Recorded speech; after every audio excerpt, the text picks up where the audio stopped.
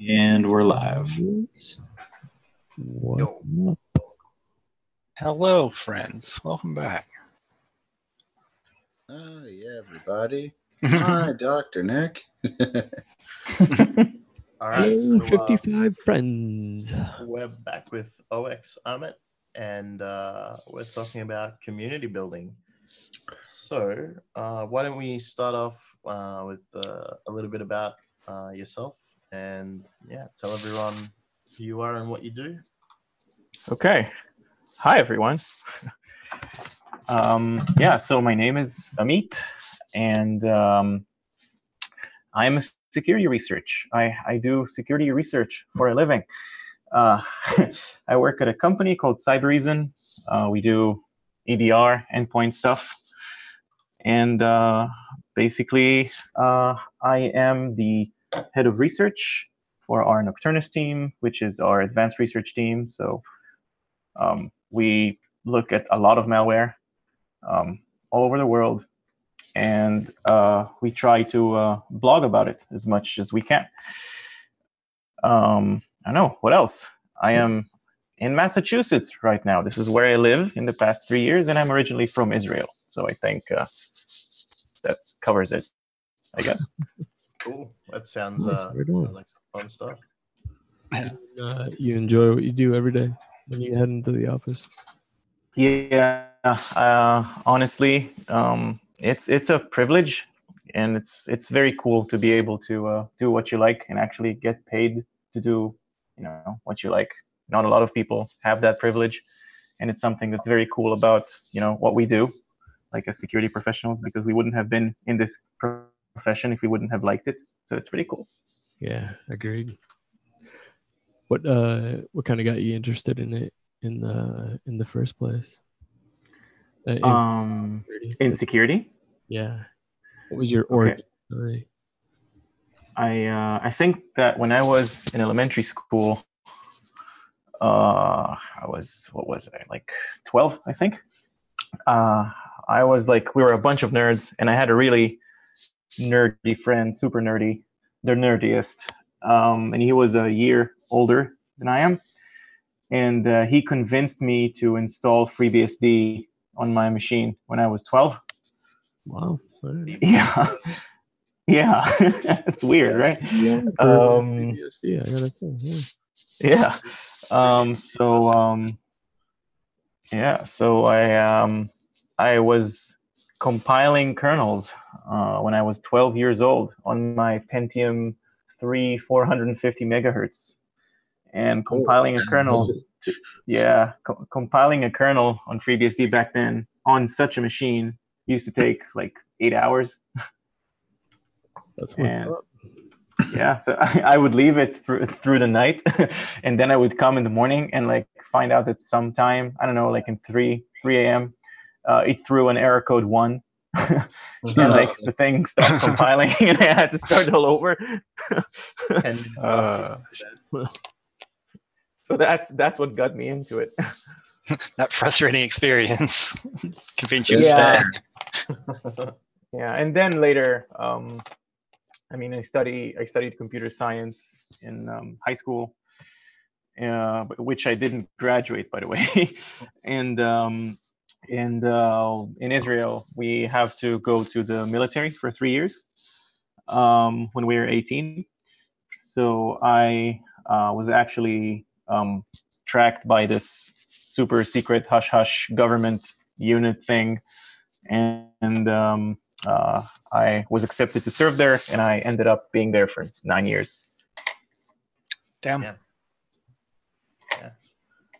That's pretty sweet. They singled you out, picked you out, like you can buy nation state actor, yo. So we're talking pretty large right now. Then. Allegedly. Everything here is According to foreign publications. Is that what it's called? This is what we say in Israel, because like if there's like let's say in the news, there's a report that like something happened, right?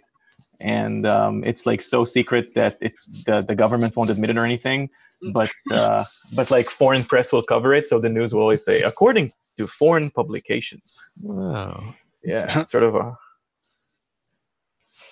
So is interesting going from, working for a nation state to now like tracking nation state actors? it's quite a mind fuck. Yeah. Like I won't lie.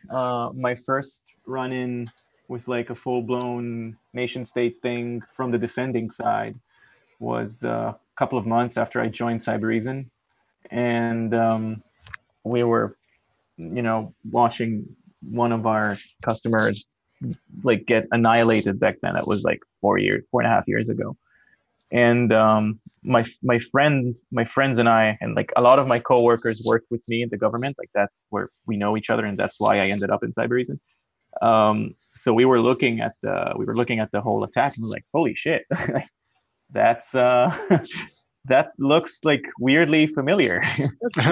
Christopher.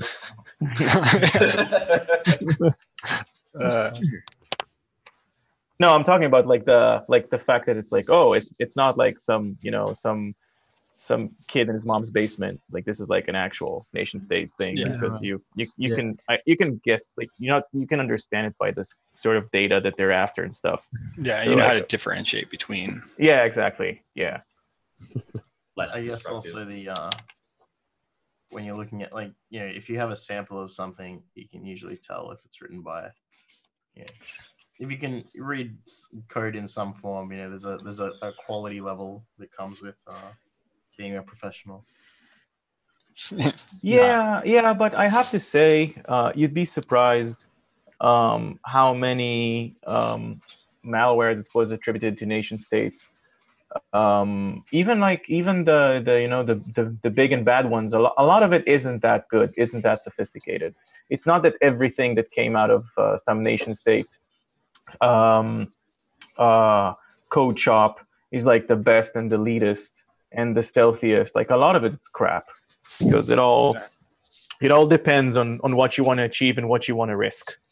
I think we saw North Korea sending out invoice.pdf.exe. I mean, if it works, why Yeah. change it, right? Don't blow an it's not eye. like it's that hard. There is one problem that like we can't fix, because we can apply machine learning and AI and all of those dumbass buzzwords, but at the end of the day, there's one problem which we can't fix, which is the problem between chair and keyboard. Yeah, the enable macros And- button. Yeah, exactly. Yeah. So someone is going to be, again, like someone is going to click that button, be it the enable macros or the invoice.pdf.exe. Like someone's going to click it eventually. I have a friend who used to work for an exploit shop, and like they used to be like one of the biggest red teaming companies in Israel. They were acquired by Accenture a while ago, and when he used to work there, he used to write all of their exploits for their engagements. And eventually they were just like, writing exploits is a waste of time, because we're always going to sit like everybody's going to click enable macros eventually. Yeah. They stopped. They like fired almost all of their exploits developers. Yeah, I was It was reading a waste of money. Yeah, I was reading a survey, and it was talking about how like it was very close to 50% of people will hit the enable macros button on just random documents they receive. Like 50%? Yeah, I was surprised. I forget where it came from, but yeah, I was saying it was like 45 like effectiveness rate for this one survey. It's like that's scary. That's Gotta yeah. segment privilege. Yeah. I mean, that is the world we live in. Do you want to talk just quickly about your Operation Soft Cell? That's that's hot off the press. Yeah. There's actually one thing I want to say about the whole thing before I start, and because so first let's put everything into frame. So Operation Soft Cell is something that myself and my coworkers have been working working on for the past almost a year. Like it's anywhere something between 9 months to a year. Sort of our research baby, and we've had one of our customers who's a telecommunication company, and one of their operations is a cellular service provider. They started to notice a bunch of abnormalities there. They called us in. We deployed our product. We started going over the data, and we saw that they're actually being hacked. And when we looked into the whole thing, we understood that this is actually a nation state attacking them because of the not only the TTPs, but the data that was extracted. The data that was extracted is what's called CDR, call detail record, which is basically all the metadata that your phone sends to the network and vice versa. So which numbers you called, which numbers called you, who texted you, who did you text, sometimes in some cases, which IP addresses did you send any packets to, and most importantly, which cell towers was your phone connected to. Yikes. Wow. Yep. So when nation states want to basically do hacking without hacking, what they do is they'll target the cellular providers and steal that information, because that allows them to go after. And I've heard you use that term a few minutes ago when you were talking before I went on. If you're a person of interest. So if you're a person of interest, I don't necessarily want to hack into your phone actively, because what if you're a security guy? What if you're very paranoid? What if you go to DEF CON and you have a burner phone? Yeah, don't get me started.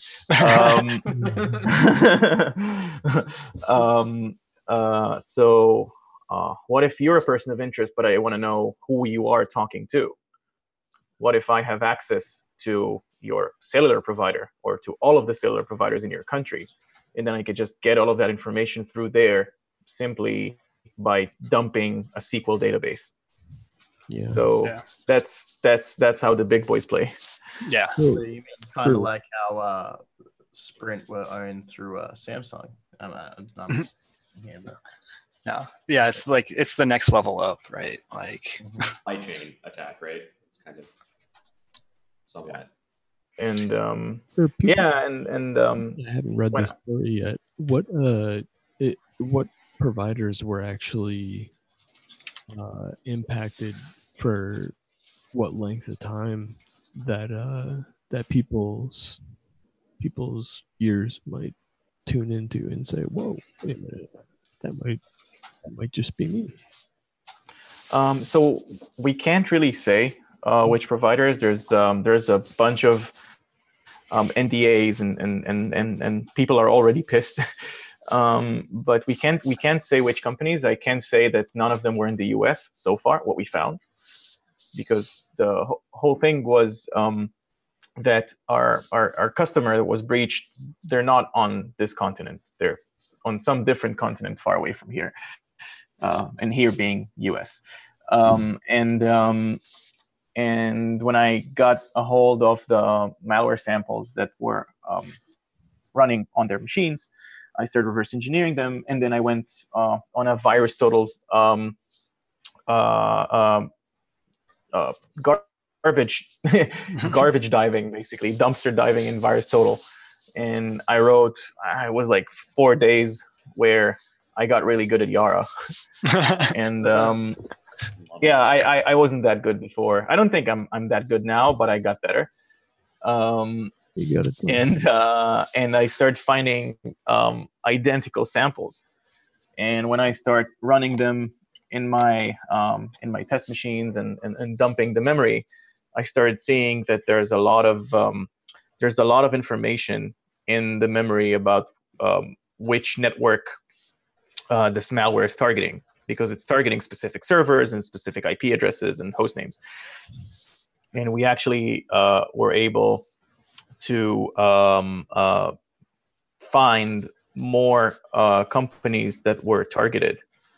And we ended up with over 10 companies. Wow. Yeah, around the world. So from but again, like I think the only continent that I didn't come across yet is America, but all around the world, and they've been active as far as 2012. Huh. So the samples go all the way back, and the servers go all the way back to 2012. That's as far back as I found. So those attackers have been there for 7 years, which is Damn. which is kind of a mindfuck. Yeah. Yeah. Huh. That's a little curious. But anyways. Yeah. Anyway. One continent. It's a long time.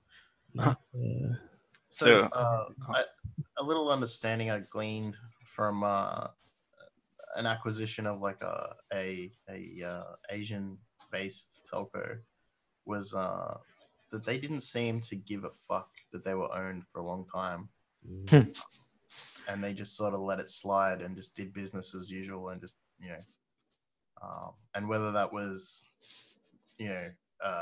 malicious basement kids or whether that was somebody else, it was like really unclear. So I guess that makes the job right. I can tell you that it's some of the companies. So there are companies that are customers, and there's companies that were targeted that are not our customers. The companies that we've reached out to, that we've identified that have been targeted, we've contacted every single company that we found, and some of them were very responsive, and we gave them all the information and had follow-up meetings with them. And again, we didn't try to sell them anything. We didn't come from a place of hey, give us money, we'll tell you what's up. Like, we gave them all of the information. We never talked to them about becoming customers. So we did that, and some of them were responsive. Some of them were like, okay, thanks, we'll talk to you again tomorrow, and they never talked to us again. And some of them ignored us completely. But the coolest thing was that one of the companies I talked to, they actually wanted me to debrief their board of directors and all of their C-levels. And as I said, everything is in a different continent. I'm in Massachusetts, so I'm on East Coast time, and I had to wake up at 4 a.m, like to be up on a Zoom meeting at 4 a.m, when my wife is asleep in the other room. So I had to whisper, and I have this whole PowerPoint with what we saw, what we identified, what they should do, recommendations, anything. And then some guy who was I think he was their CIO, started freaking out and literally scream at me, like just scream, like go out screaming at me. And again, like I can't scream back. It's 4 a.m. Like my wife is asleep, and I'm like whispering. He's like, and because they asked me, who do I think is behind this? And I said, well, judging by what we're looking at, by the TTPs, by the malware itself, by where the servers are located, by the tools that were used, by everything, we believe that this is a Chinese nation-state actor. And then the guy like loses his mind, and he goes, "You cannot say that it's a nation-state actor." And he just like, and it was very hard to understand because he was screaming. And I'm like, I let him calm down. And I'm like, I'm sorry. Like, you asked me a question, I gave you an answer. Like, I'm a man of science. You asked me a question, this is my answer. And then he says, well, if this is a nation state sponsored attack, then our cyber insurance won't cover it because it is an act of war. So this is why those companies often don't do anything. That's acknowledging it as a real thing brings risk and liability onto that company, depending on who their customers are and what legislation they're under, for sure. That's why medical facilities are usually so hostile towards researchers, is because they have HIPAA and goodness. Yeah, and just the PSA. say it every time I can, but just be really careful about medical stuff and medical testing. Yeah. Not Yeah. one, and they will come after you with a vengeance. Yeah, they don't like Like- hearing but- bad news. Yeah, they don't like hearing bad news. They don't want you poking at Well, them. but yeah, but that's why. It's because if they acknowledge that something happened, then they are probably liable for HIPAA. Right. Yeah, there's so much politics in those. Like that's what I've learned after SoftCell. There is so much politics and Yeah. so much, it's giant corporations with like, a lot of money and board Yep. of directors and stocks and every single thing. They it's just like, okay, yeah, let's cover our eyes and our mouths and our ears, and let's just pretend that everything's cool. Yeah. Although at the same time, if you have an organization that's very large and you have a security team on that organization, a lot of the times a little bit of external pressure can actually be very valuable for the security team politically within a company, right? Yeah. Because you can go up to the C-suite and be like, hey, this happened and this person knows about it, so you should do something. Yeah. I think there's kind of a balance there that differs from org to org. Anyway, getting into more community stuff, you're on the DerbyCon CFP board. Yes, I am. Yeah. So how has that been? So I've been doing it for the second and sadly last time this year, and it's cool. I mean, I liked a lot of the submissions. It was very hard to choose from everything, but there was also a lot of really like moments where you're like reading someone's submissions and it's like, why are you doing this? Like, why? The amount, the insane amount, and I tweeted about it, and like, it's kind of hard because I like meeting people and I like talking to people and I like hearing people's stories and again, the community thing. But when you have like 500 and something submissions and a substantial number of them, like a good number, like over 15 submissions are how I broke into InfoSec. And it's like some person who says, last year I decided that I want to change my life and I wanted to join InfoSec and to become a hacker or a pen tester or whatever. And it's like someone who's been doing this thing for a year who actually wants to give a talk at a conference about his experience.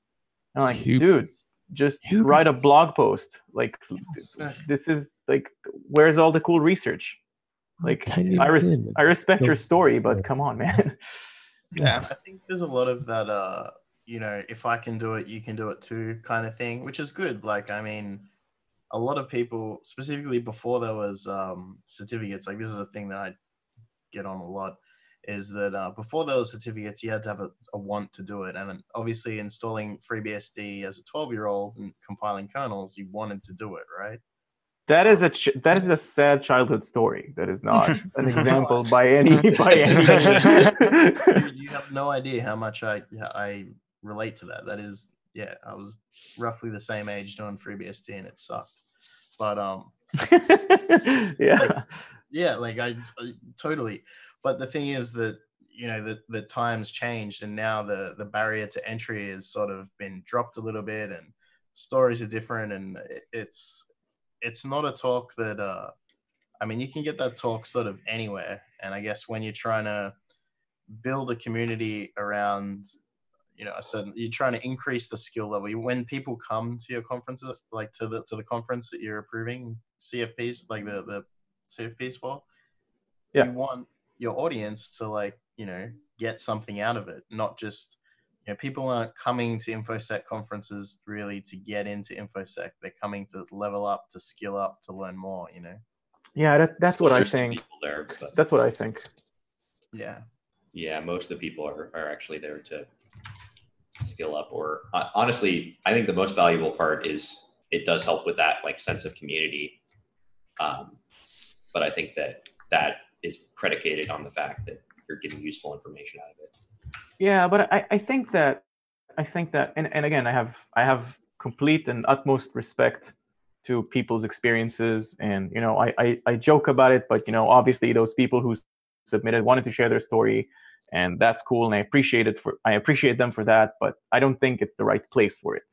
But there's also, I think that especially with, and it's funny because I'm 32 years old, and I feel very old when I say it, but like I've been around before social networks, and I think that what happened with the introduction of social networks, of Twitter and Facebook and all of those, is the term influencer, and I think that anybody, everyone wants to be an influencer today, and everybody wants to get likes and followers and shit and retweets. And that promotes also a lot of things that personally, me, and I'm speaking for myself, I don't like about the community. A lot of I have a friend who calls it hitchhiking, like people who have nothing to do with security, or they don't really do anything constructive. They don't contribute anything, but they are trying to amplify themselves to be in a position where they are influencers in this community, industry, whatever you want to call it. And I think that is something that's not good. Yeah. It's not good, and it continues to get worse every year. Yeah. And it's something that the community itself needs to address at some point very soon, before it becomes an overwhelming issue that is unfixable.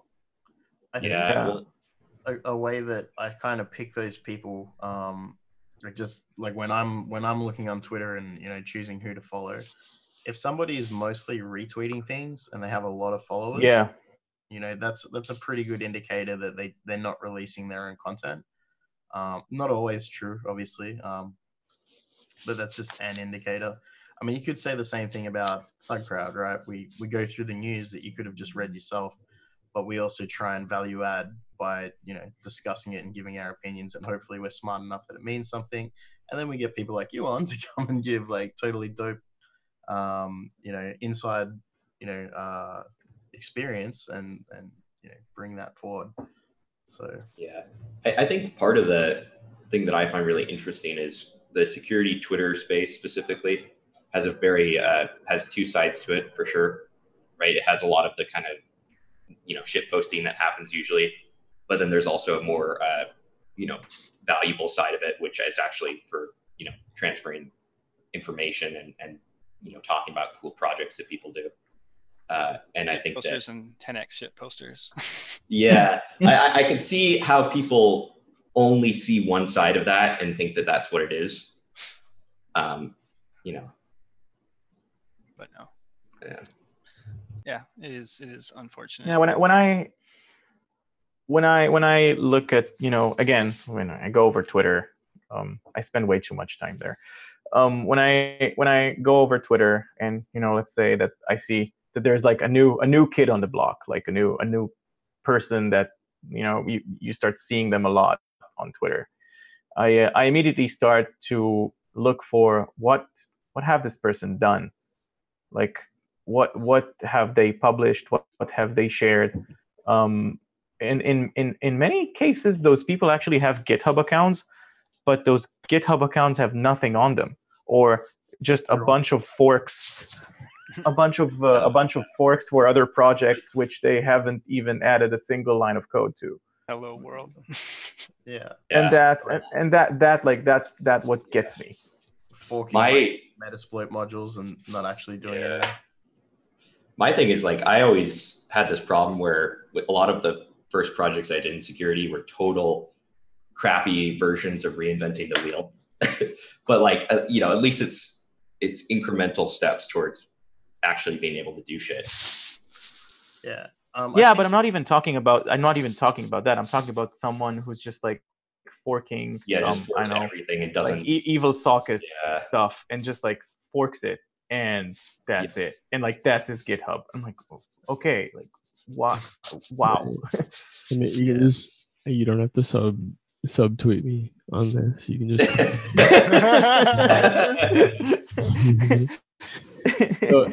there is a. I'll give something to think about in some defense. There are some people that well, me specifically, I'll go out and fork something as a bookmark of sorts, as a to do, and like the ADD factor is a huge factor in this stuff. I take on Yeah. insane amounts of projects, but Well, I think what you're saying is valuable in determining, not solely based on, hey, are they forking a lot of things? Burn them at the stake. But I No, do it's think not that. that's definitely No, a factor. And if you see them saying easy things like, we should all be like hot issues are inclusion and diversity, and those are all important topics. But if you see them Yeah. just echoing that and trying to placate to an audience, you can feel it.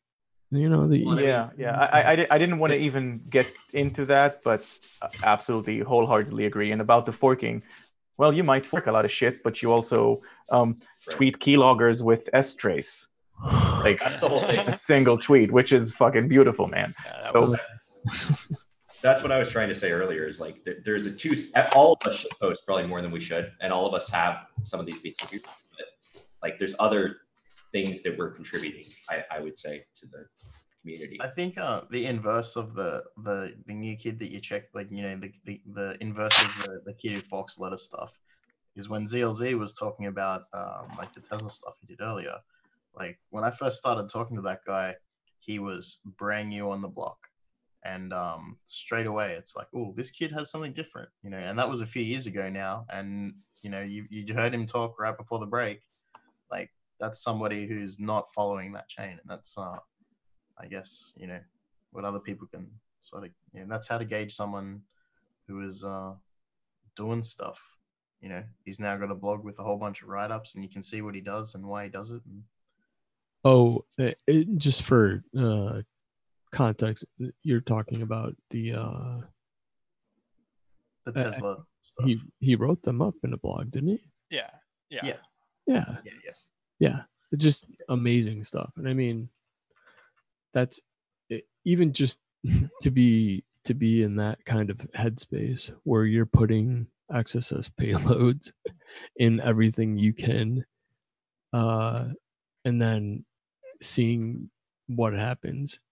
That's something that almost can't be taught. Yeah, it's almost like a lifestyle thing, right? Yeah. Like You can mimic it. my car is an XSS payload, like literally. Yes. yeah, I got a new car last August, and I tweeted, like it's on Twitter with like a picture and everything. While I was getting it at the dealership, like before I left the dealership, I had already had root on the infotainment system with a USB key that I brought from home that already had the exploit ready to install Android Auto on my car that wasn't supposed to have it. So like I got the keys, I signed the paperwork, I got in the car, did the thing, and then drove. Yeah. It's like it's a state of mind. It's something that you like to do. Oh yeah, for sure. And I think the big thing is like a lot of people, because I like bringing some of my friends who aren't necessarily too like trying to get into or aren't necessarily super into computer stuff. I like to bring them to DEF CON just because it's it's a fun time. But I always tell everyone, like, these people can smell fake. Like it's very easy. Like never try to act like you know more than you do, because like it's very easy to tell when someone's lying about a thing. And if you try to like stunt on like, oh yeah, I use this tool or whatever, like you're going to be talking eventually to the person who made that thing. Like, Oh yeah. Or like It's maybe Yeah. you may already be talking to them. yeah, exactly. like, Especially Yeah. on Twitter. like he was talking about some script that he wrote, which he didn't write, and he was Oh, talking to Skellsack about it, and Skellsack wrote it. Oh. Like, no, that's mine. He's like, I wrote it. Don't like, you know. And the kid was just like, I wrote it. Blah blah blah blah. Skellsack's like, no, I wrote it. Like, I said my name in it. Like, what are you? The other day I was talking to somebody on Twitter about how you can rename the master branch on Git, and I was like, oh yeah, it's really cool. You can name it whatever you want. And the guy responds like, oh yeah, I know that, and he links it. It's the Twisted server, like the Python Twisted library, and it's like, oh, their main branch is named Trunk. Like, whoops. It's yeah, and that definitely speaks volumes to the community and how very, very small it is. I mean, you know, it may seem large, especially from Twitter. You know, you see thousands of accounts and people have 20,000 followers and all this other stuff. But what's probably one of the biggest ones, Swift, and that's at 200 to 300,000. But when you consider there's 7 billion people in the world, Yeah. and there's only about 200, 300,000 people that are connected enough and interested enough. Only 200,000 out of that number is we're very few. We're just very few in numbers.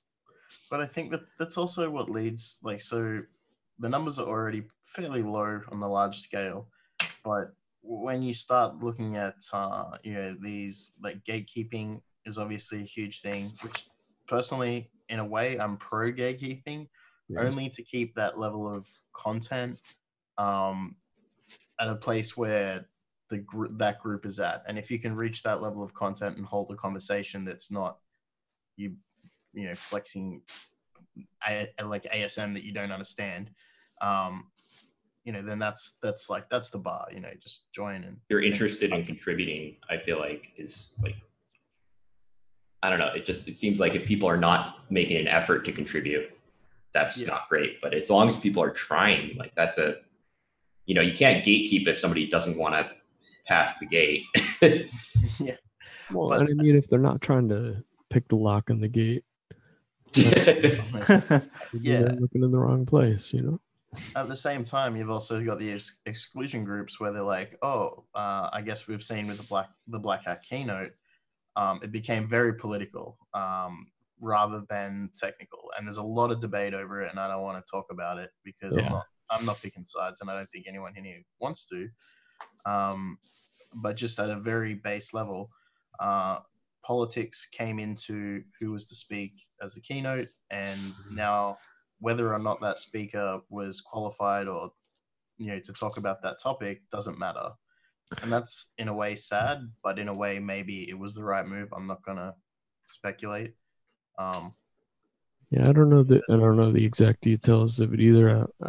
On that, we could be thinking of two different things, but the evolution of the atmosphere over the years to include political and these kind of issues has made it a little more complex to navigate socially, and I'm not sure it's bringing in necessarily good things. I'm not sure it's bringing in bad things. I just know that it's bringing in something that's making waves, and my hope would be that it's going to be mostly positive stuff. And I think one thing to remember is that in any hacker community, any like InfoSec community, any engineering, you know, into STEM and whatever, you're going to have a fair share of socially awkward nerds. It's just how it is. You know, yeah, that might be stereotyping a little, but from my experience, it's pretty accurate. And yeah, maybe I'm one of those nerds. I mean, just to want to stare at a computer for, that long, and to want to 16 break hours a day. things for that long, like it requires it's definitely not for everyone. And I mean, with some of that focus and some of that, sometimes comes additional issues, obviously. Anyway. Yeah, I agree. I think that. Sorry. Go ahead. No. Oh no, continue. You go ahead. I think that at the end of the day, when I look at, and it's funny, we've had this very conversation at work today. I'll give just a little bit of background to what I'm going to say. The group that I'm head of security research at Cybereason Nocturnus, as I said, and part of what we're trying to do is we're trying to not only share like blogs about stuff we found, like Operation Soft Cell, but we're also trying to add some extra value to things. So like a few months ago, I wrote a tutorial about how to reverse engineer .NET malware and put it on our blog, because it's just sharing knowledge. Cybereason isn't going to make more money because of my blog post about how to reverse engineer .NET malware. And it's all about sharing knowledge. And we've had a conversation today at work, like how do we want to brand ourselves, the team Nocturnus, and what are we bringing? Like, what are we bringing to the conversation? What are we bringing to the, not to the industry, but to the community? And I think that at the end of the day, the most important thing is to share knowledge with other people. Yep. Of course, obviously, there's especially when you work for a company, there's a limit to what you can share. Because my cat is like driving me nuts. Yeah, I don't know if you can hear him, but he's like meowing. But at the end of the day, you want to share knowledge, and this is what we're trying to do, and this is what I am personally trying to do, because the way that I see it, we're not going to be here forever. And eventually we're going to need other people to do this job, because we're basically sort of like plumbers, but we're dealing with a lot of shit, and someone needs to do this job. And I think that when we're looking at what is a community, and when we're trying to look at the grand picture, which is, if we're looking at review board for a conference, why should I pick this talk over the other talk? Or why should I believe that person on Twitter that came out of nowhere and starts to be an influencer? I think that the way I judge those situations is what am I learning out of it? What are they teaching? What are they contributing? And I think that in a community, we use that term so loosely. We need to share knowledge, and knowledge could be in the form of writing a blog post about something you did, sharing a cool S-trace trick in one tweet, or submitting a talk to a conference where you go into great details about something you've hacked. This is how I measure contribution, and I think that this is the standard that should be.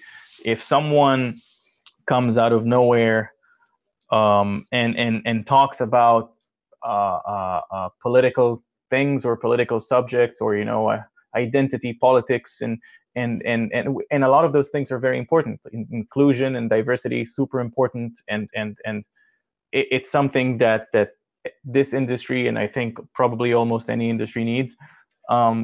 But there is a place and a time to talk about it, and I feel that oftentimes, especially on Twitter, the lines are kind of blurry. Like, it doesn't matter if you're talking about political things or about actual research, you are being judged the same. And I don't know if I'm managing to make to get my message across, but I think that this is something that we need to be aware of, because there's lots of people who are trying to be in the community and trying to basically put themselves on a pedestal and educate everyone, but they're actually not really bringing something interesting to the table. It's just talk about nothing. Yeah, you need to add something, add value to the conversation, and not because if you're not adding value to a conversation, you're detracting from it. Yeah, potentially ruining it. I think it's interesting that it's I guess we would call it an issue, right? And it's something that we're pretty good at overall. Blue team, red team, whatever team you're on, solving problems, solving puzzles is something that we do. And I think it's a problem that needs attention. It hasn't reached a full pitch quite yet. It doesn't seem like, but it will eventually. And I really do think we need to start thinking about long-term strategies and things that aren't taking things too far. We don't need to start blacklists of people. We don't need to do over the top crazy things, but we do need to watch out for preserving the integrity and the quality, I guess. the funness and the quality of this special sector. Yeah, I mean, we're all here because we like what we do, right? Yep. So Yeah, we've reached the was it 11:30 mark? Yeah, we don't want to keep anyone too late. So like we should probably move on to finishing up. But why don't you tell everyone listening where people can reach you and what you'd like to be reached about? I guess maybe. Yeah. Okay. Is it okay if I'll just address one thing that I wanted to say at the beginning about something about SoftCell? Definitely. I'll make it really fast because it's something that's I think that is interesting, and especially after the discussion we've just had. When we've released the report about SoftCell, people started asking us for IOCs, and we said that we cannot share any IOCs, we can't share any hashes, any host names, because of NDAs, and not only that we can't share them, but they aren't relevant because every IOC was only relevant to the company that it was targeting. So each targeted companies had different IOCs. Therefore, if you work for another cellular provider and you're interested in those IOCs, they mean absolutely nothing for you because you weren't targeted by them. And people started saying that our report is bullshit and everything, like we're lying. There was actually one paper in the UK actually made a smear piece and said that we're lying because we're not sharing IOCs. And when then someone says, well, you're not sharing anything with a community. And this is where I got angry because I said, well, I worked my ass off and fought with our legal department and with a bunch of people to be able to provide you with a report that details all of the TTPs of some nation state sponsored groups, including what they're doing, what commands they were running, and basically if you're a half decent blue teamer, you should be able to run a few hunting queries based on what we wrote. And IOCs are just hashes that are completely meaningless, and people were calling us off because of that. And when we're and then they're saying that we're not contributing to the community.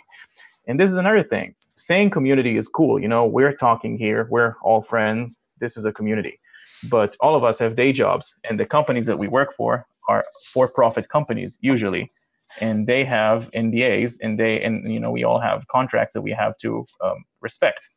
And the community, quote unquote, doesn't get that because for them, if we wrote a report about something, then we have to share the IOCs. This is something that we owe them. And that's where we're forgetting that while we want to call it a community, we aren't a bunch of people sitting around a fire with a guitar singing Kumbaya. Like, this is serious business, and we have serious jobs. And that's one point that I wanted to, a message that I wanted to convey. I can be reached on Twitter mostly at 0xAmit, AMIT, which is my first name. And my DMs are closed because I've had some death threats, because some people, I guess, are kind of crazy. But I usually answer to anyone that, I usually answer to anyone that just tweets at me with a question. And feel free to, ask me whatever you want. If I don't want to answer, or I think it's a dumb question, I will let you know. But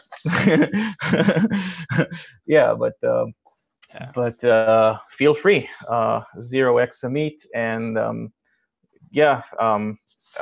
this is, I see in the chat, this is indeed the link to our blog. And the best way to reach me is Twitter. I'm fairly responsive, and I don't know, the message, like, hey, like, we're all friends here. Like, this industry has a lot of smart people in it, and something that really smart people lack is social skills sometimes. And not everything is a competition. Like, this industry, community, whatever, it's becoming very, very competitive, and it's becoming very personal. And if someone rubbed someone else the wrong way, then, there's a whole bunch of drama around it. So just, like, stop it, take a step back, and just remember that we like what we do, and we're so passionate about it because we like it. And not anyone can say that about their job. Not every single person on this planet likes their job and likes doing what we're doing for a living. So this is actually where you should stop and count your blessing and say, hey, maybe I should take it easy. Maybe I shouldn't rip someone a new one on Twitter because he said the wrong thing. Yes. I appreciate that. And I'd echo that. It's something easy to do. This guy said something silly, and Someone's wrong on the internet. someone's wrong on the internet. and on Twitter, our voices are way louder than we realize, and they echo much, much farther than we realize. And try and be mindful.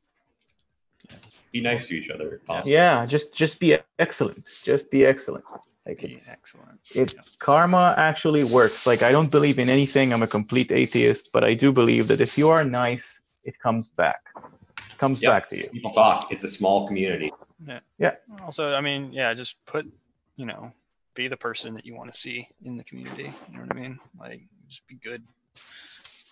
Good. And I think with that, come back anytime. Yeah, for sure. Thank you so much for having me. I to be honest, all I care about is that CISSP certificate. Oh yeah, that's what I care about. The LSSP. Yeah. I want to hang that. I want to hang that next to my to the conjoined triangles of success I have in my office. I have it framed. Like, there's a picture on Twitter. Great. So we have a backlog on the CLSSPs, but they're coming. For anyone who's listening who's like, but where's mine? They are coming. There's a little backlog. It's coming. Okay, because that's the only reason why I'm here. Fuck everything else.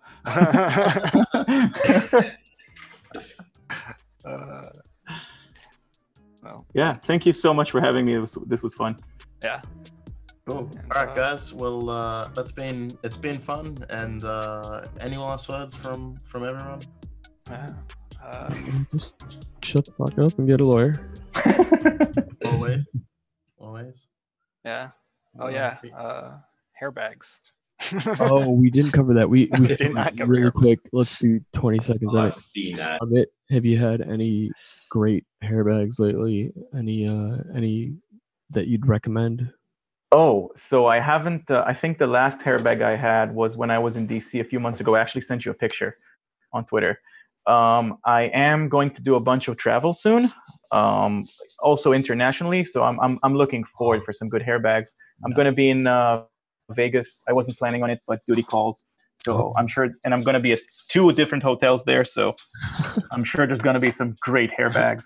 I will send you their pictures. Oh, we'll trade hairbags then. Yeah. In Vegas, at least. Yeah, it's nice because it's warm there, so I think it's a different quality of hairbags. So. And with that, good night, friends. Okay. Bye bye. Yeah.